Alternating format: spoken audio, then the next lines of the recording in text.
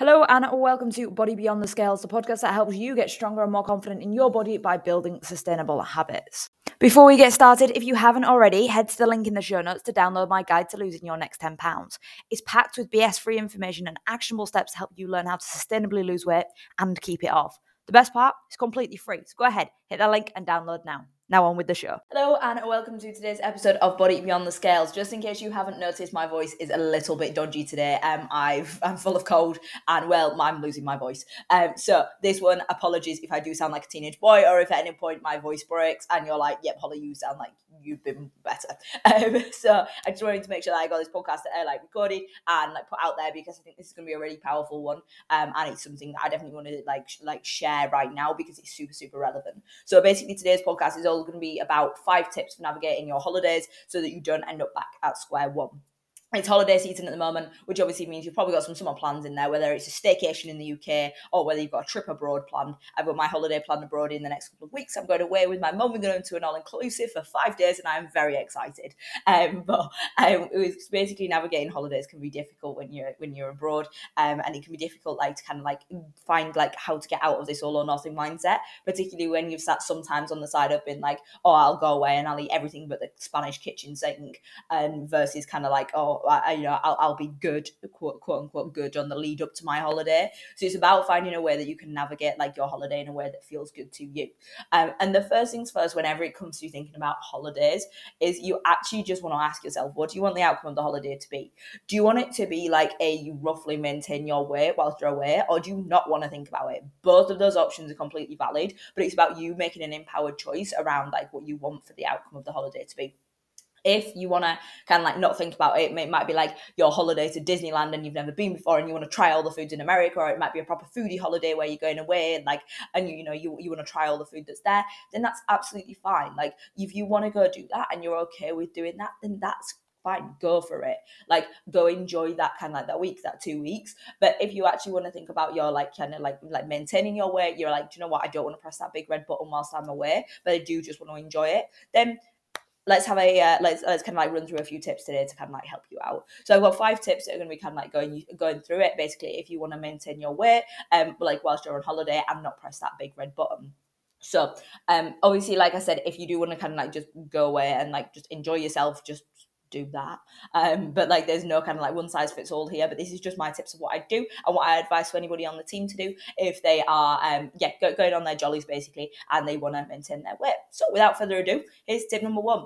First off, we want to make sure that we're sticking to an eating structure. So say you're usually eating 3 meals and a snack, stick to that. Don't overcomplicate it. Stick to eating like a typical day. The more you can keep your day looking regular, the better it is. Say you're eating an all-inclusive, it can be very easy to have you have your breakfast and then you have 3 courses at breakfast and you have 3 courses at lunch and you have a 3-course dinner and then you have a snack in the afternoon when they bring the ice creams out. Then you have 5 cocktails on an evening because you can get the cocktails because they're part of the all-inclusive. So it's about just sticking to that structure that you usually eat.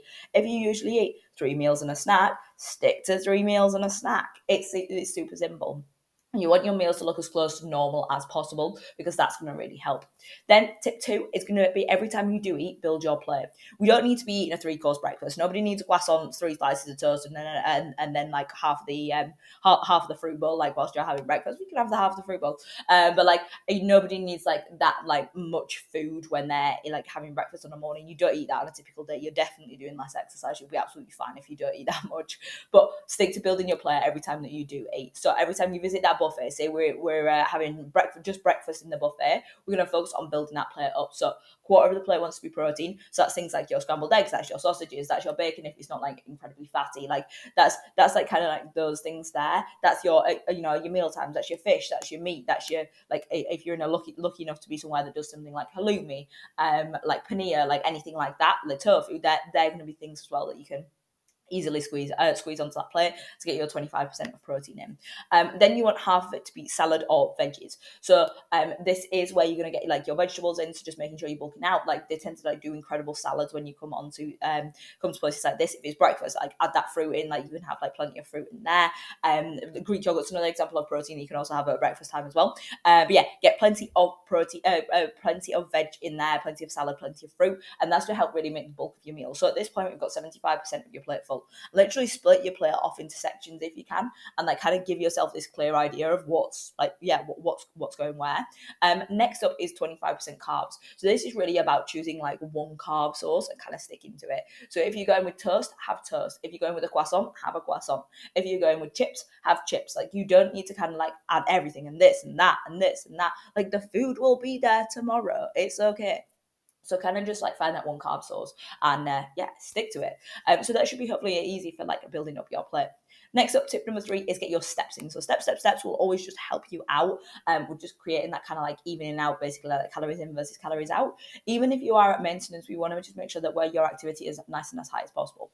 Now I've put this down as like steps. However, like you can always just keep yourself active through other ways. So like whenever you go away, there's usually things like swimming pools. You might have the opportunity to go like kayaking, like on the sea and things like that. Go enjoy yourself and go move your body. Like keep yourself as active as possible whilst you're away, and go out for a walk in an evening after you've eaten your dinner. Like go for a walk in the morning, go try the go try the hotel gym, like go for a daily swim, like whatever you want to do, just get yourself moving. You don't have to hit your 10k steps, you don't have to keep your Apple Watch on the whole time, but keep some like idea of like how much are you moving, and can you keep that activity as high as possible. Tip 4 is going to be leverage that snack. So earlier I spoke about like using that 3 meals and a snack. You can leverage that snack for other points in your day if you want to have extra things. So say for example you want to have like dessert one day, or you want to have alcohol on one day, swap your snack out and leverage that for say the evening time. So it might be that actually on this evening meal you want to have a dessert. So instead of having a snack at 3 p.m. in the afternoon, you're going to swap that out and you're going to have that as your dessert instead. So you're just going to have your meal and you basically snack straight afterwards. And that's just going to mean that you've got that little bit of flexibility in there. Or you can say like have 2 alcoholic drinks in the evening. But it's just about giving you more wiggle room without having to track your calories. You can just track your habits instead. So you can just go, whilst you're away, just go for things like 3 meals and a snack, and then use that snack as leverage as much as you need to. And then if in doubt, this is kind of like my final tip, is if in doubt, eat like an adult, not like an arsehole, and just avoid pressing that fuck it button. Basically, you'll be fine if you do that. This isn't about being super restrictive whilst you're away. It's about finding a balance so that you can come back from your holiday and basically pick up right where you left off. Yes, you might be holding on to a little bit more weight on the scales, because that can sometimes happen if you're basically because you've eaten like more carbs on holiday, which tends to happen because you've traveled, because your body's been under like a different level of under different circumstances. You might be holding on to a bit of water, and that's absolutely fine. So the scales might go up, but it doesn't mean you put body fat on, and that's what we're trying to avoid during this time, is being in like an excess calorie surplus and putting on body fat. So what we really want to do is just like not focus on being super restrictive, but focus on just feeling good in the body, moving the body in a way that feels good to you, so that you can come back and you don't feel more sluggish. You don't feel like you've eaten everything but the Spanish kitchen sink. Like we want to make sure that you feel like the best in your body that you can do. So like I said, like if you do feel like you're being super restrictive, then it sounds like it's not quite in line with your goals. This is about making sure that it's in line with what you want from the outcome of the holiday. And if you want to go away and not think about it, that is completely cool. Just go away and don't think about it. But if you want to go away and actually come back and be like maintaining around the same weight, then that's cool as well. Follow these tips and that should help you out. Then that just means when you get back, you can kind of just pick up where you left off. My last kind of piece of advice on this is when you come back from a holiday, the worst mindset to be in is like, oh, I've got to diet this off now. Just because like this is going to get you into the cycle of like, oh, well, when I go on holiday, I go all out and then I just diet it off. I kind of like cancel it out. We don't really want to be swinging to these extremes if we can avoid it. We want to kind of be focusing on like that sustainable, making choices as a healthy person and like keeping that healthy person that you want to be in mind. So always just think about this, about like, rather than kind of just being like, I'll diet it off when I get back. Just think about kind of like how can you make sure that you're not in that situation when you get back.